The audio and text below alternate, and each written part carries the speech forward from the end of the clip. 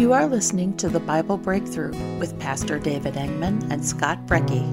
In this study, we will break down the Bible from BC to AD chronologically, while offering historical context and real-life application for today. This series is brought to you by the Breakthrough Media Network.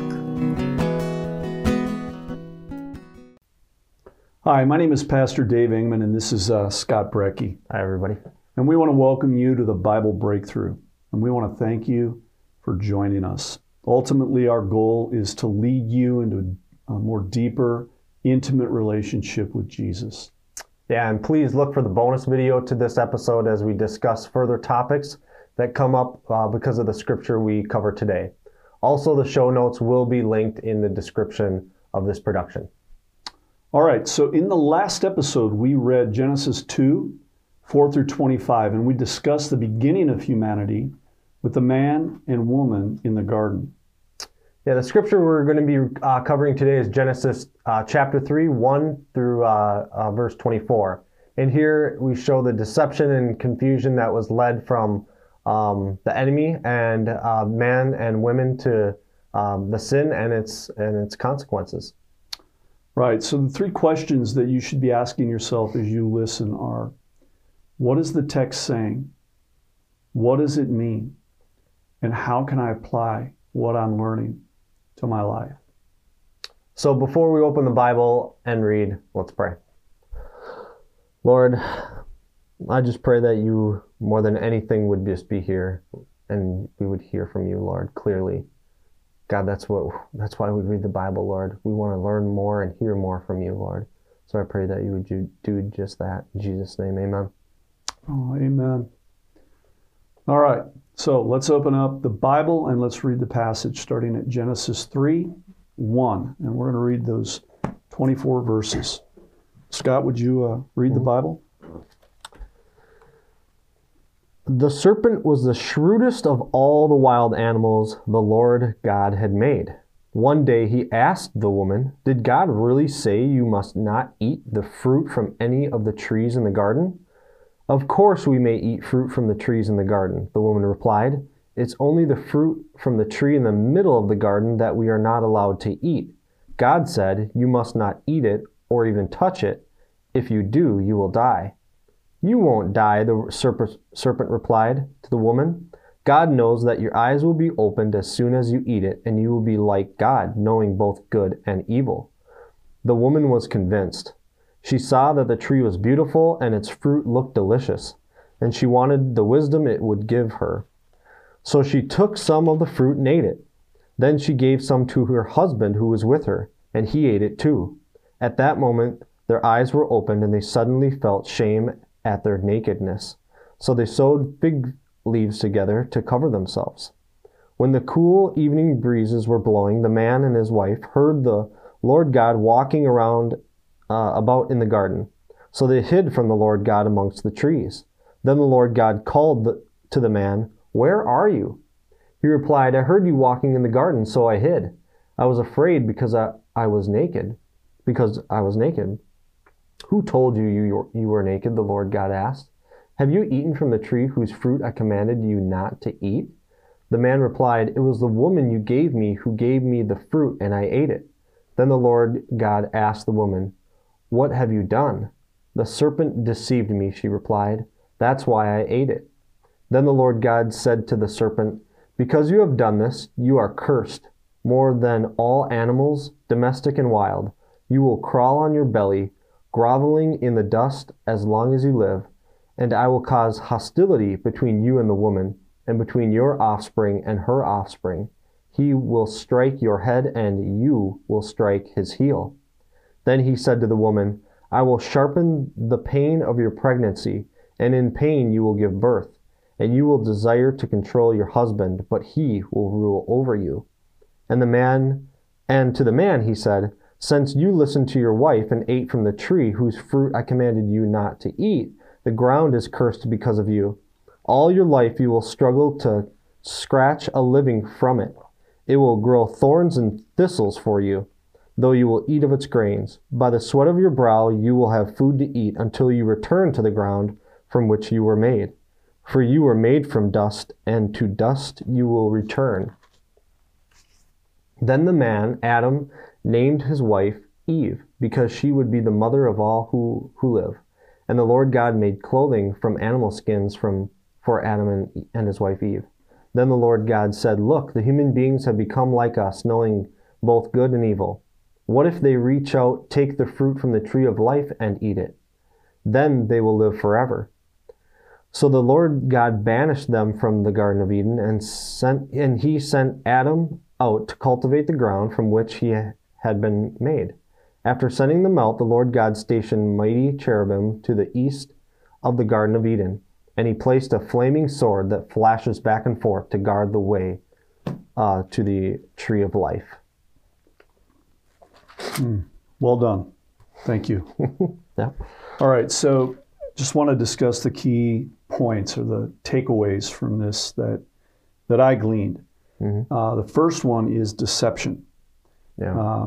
Here we see right at the beginning of the reading today, the serpent, who is the shrewdest of all wild animals that the Lord God had made, enters the equation, and he speaks to the woman. And I know we've talked about, and we will talk about, what that must have been like, having an animal speak to you. We don't know whether animals were speaking to him prior to that. Yeah. But so one key point is this is where we see deception come in. Another point is disobedience. At this point, we recognize that Eve and eventually, of course, Adam, both are disobedient when they take a bite of the fruit that they were told not to.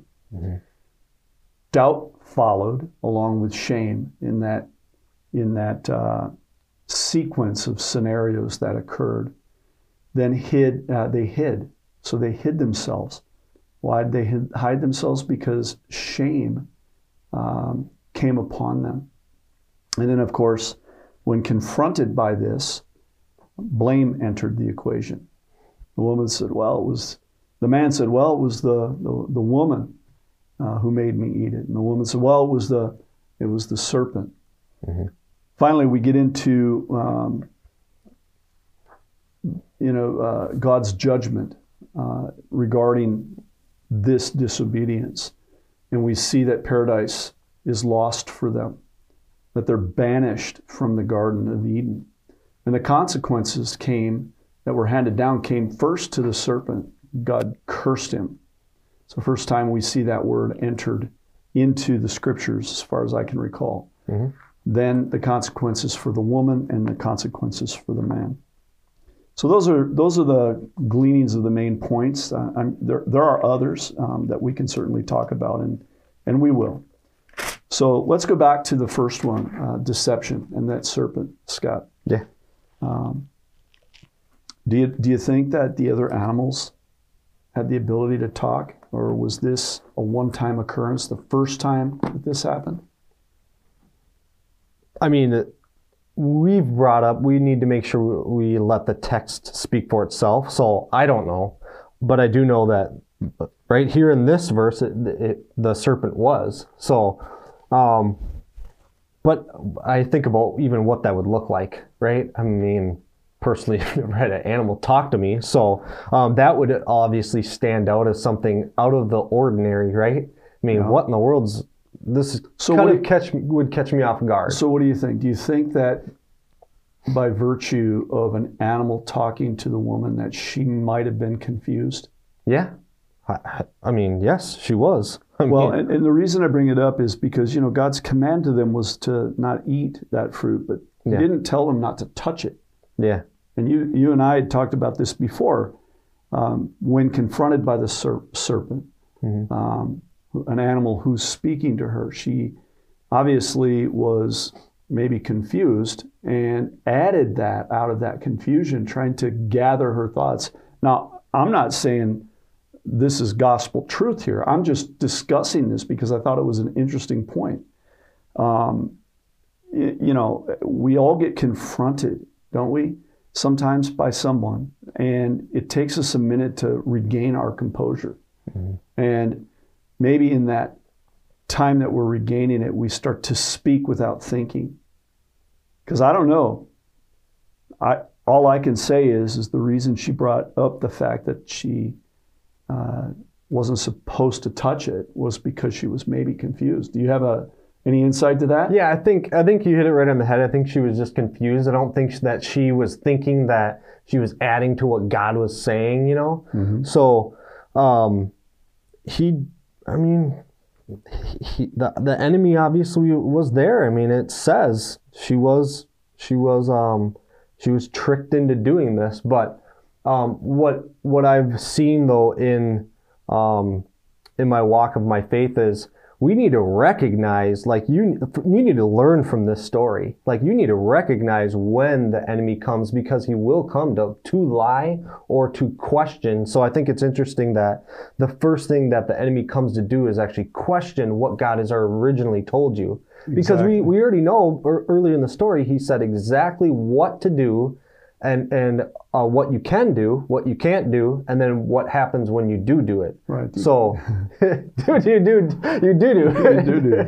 Yeah. So here's what I see. I see the serpent getting her attention. Yeah. Maybe confusing her, and then immediately, moving her to a place of doubt, because she said what God said was that, of course we may eat fruit from the trees in the garden.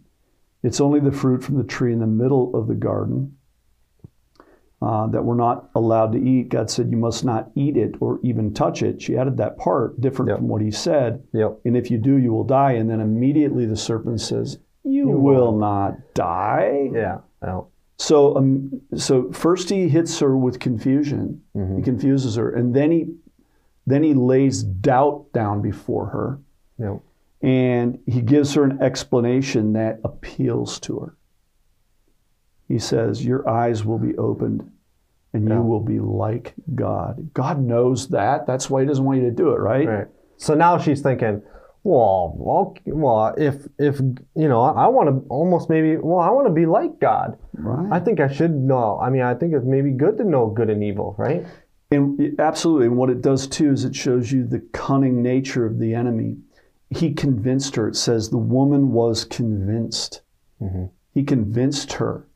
So he started with confusion. He laid down some doubt. Then he appealed to her humanness in a desire that she would want. And then she was convinced.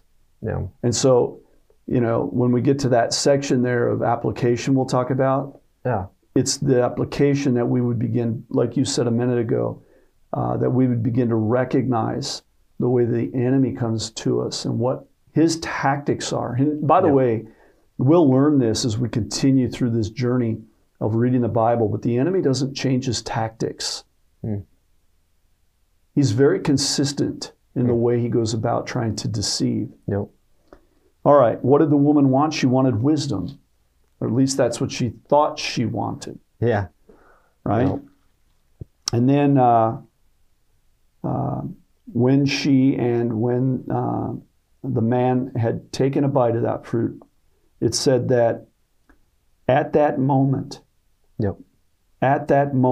their eyes were opened and they suddenly felt shame at their nakedness. They didn't know they were naked until they made a decision to disobey God. Mm-hmm. And in so doing, immediately the consequences of that decision fell upon them. Yep. And it started with shame. Yep. And it came as a result of sin. And that's what the enemy does. He tries to shame us. Right? And we buy that shame. Yeah. And once we buy it, we own it. Mm-hmm. All right. I found it interesting too that God was walking in the garden. He was walking about the garden. They heard him and they hid. Yep. They hid from him. How often when we experience shame, do we then do the same thing? We try to hide. We hide from people, especially if it has to do with someone else. How many of you are hiding right now? And if you are hiding, what do you think that solution would be? Just a thought. Yeah, it's a good thought. All right. Go ahead. Before we go, verse 7 says, at that moment their eyes were opened. What do you think that means? Because, they're physical human beings, and they have clearly already had their physical eyes open. Like they were walking around, they seen all these things. So there had to have been something else that happened that made them think, before, up in 25, it says they felt no shame when they were naked, but now all of a sudden, so something changes there where they're, I don't know, it just seems like there's something else happening that's not just physical, Well, what I would say to that, or what I would think anyway, and I'm not the absolute authority, the Bible is, but this is a spiritual component that's being introduced here. It's a spiritual component. When we receive the gift that the Lord offers us, immediately the Holy Spirit comes in to our being. We become the temple of the living God. And that moment, the transformation process begins to occur. And in the spirit realm, he begins to open our eyes to see things that we couldn't see before. Even reading the Bible. To a non-believer, the Bible is just a book of information. But to a believer, it's alive. Yeah. It's alive because the Holy Spirit is, we've talked about the Rhema word. The Holy Spirit is identifying or releasing a freshly spoken word for the now, which is what that Rhema word means. It's for the now. And so when we read it, we get something new every time. And Christian scholars, people who've read this more than I ever have, or you, people have dedicated their whole lives to try to get to the bottom of the wisdom in the Bible. They've never been able to find it because it changes as a result of this Rhema word. Mm-hmm. But, and then what happened is we talked is God confronted them. Yeah. Is God confronting you? And what does that confrontation look like? What do you think it looks like? I believe that God is gentle to his sons and his daughters. He loves them. Doesn't mean he doesn't discipline them. Right. But at the same time, he confronts them. And what did she do? She turned right away, or Adam turned right away, the man, to blame. Yeah. Well, it was the woman who made me do it. And what did she do? She picked that baton out of his hand and said, no, it was the serpent who made me do it. Yep. And so that's what we begin to see. As a result of all of that, there was paradise that was lost. God handed out the consequences as we read, and there were very precise consequences, both for the serpent, the woman, and the man. Oh, yeah. They all received that, and we are a part of the lineage of that. We also are experiencing those consequences, and the whole world is. And then paradise, of course, being lost, God's judgments handed down. They're banished from the garden, and they brought the Lord brought up a good point here. He's like, hey, what if they go back and they pick and eat from the tree of life? Well, then they'll live like this forever. So God banished them. Yeah. And he put a cherubim out in front, and what did he say? A flame? A flaming sword. Flaming sword to guard the entrance. Yeah. And so, that's an interesting, boy, you could spend a whole 20 minutes just talking about that part of it. But application, I want to talk about it. So we should always be sensitive to the Holy Spirit regarding application. Yeah. Application is about obedience, and it's about and being obedient is the key that unlocks that door to transformation. Yeah. What good, as we say, is knowledge if we don't apply it or use it? So Scott, can you just summarize for us here, just in 30 seconds or less, what type of application you might have?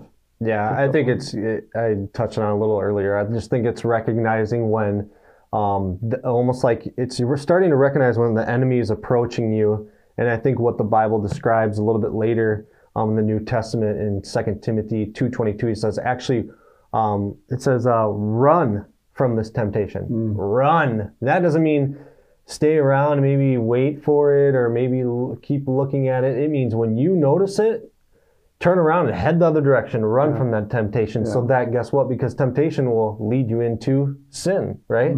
So just recognizing when that temptation is coming is what I think I take from it. Yeah, I like that. Yeah. All right. How about you?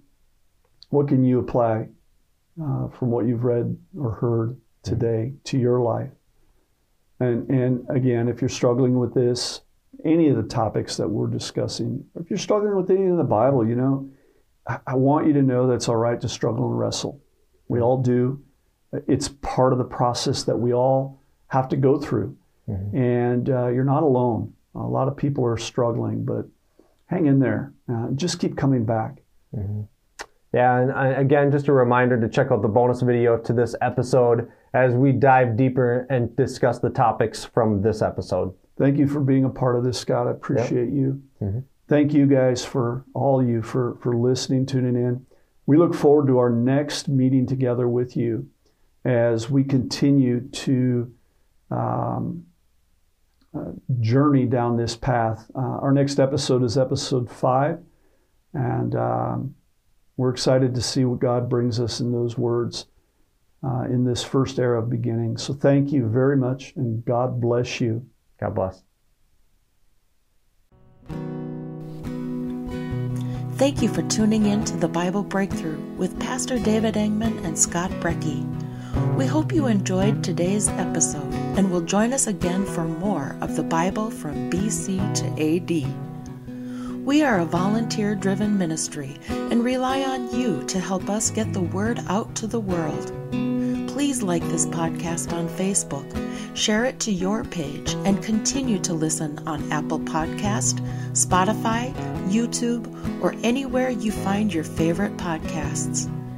This has been a broadcast of the Breakthrough Media Network.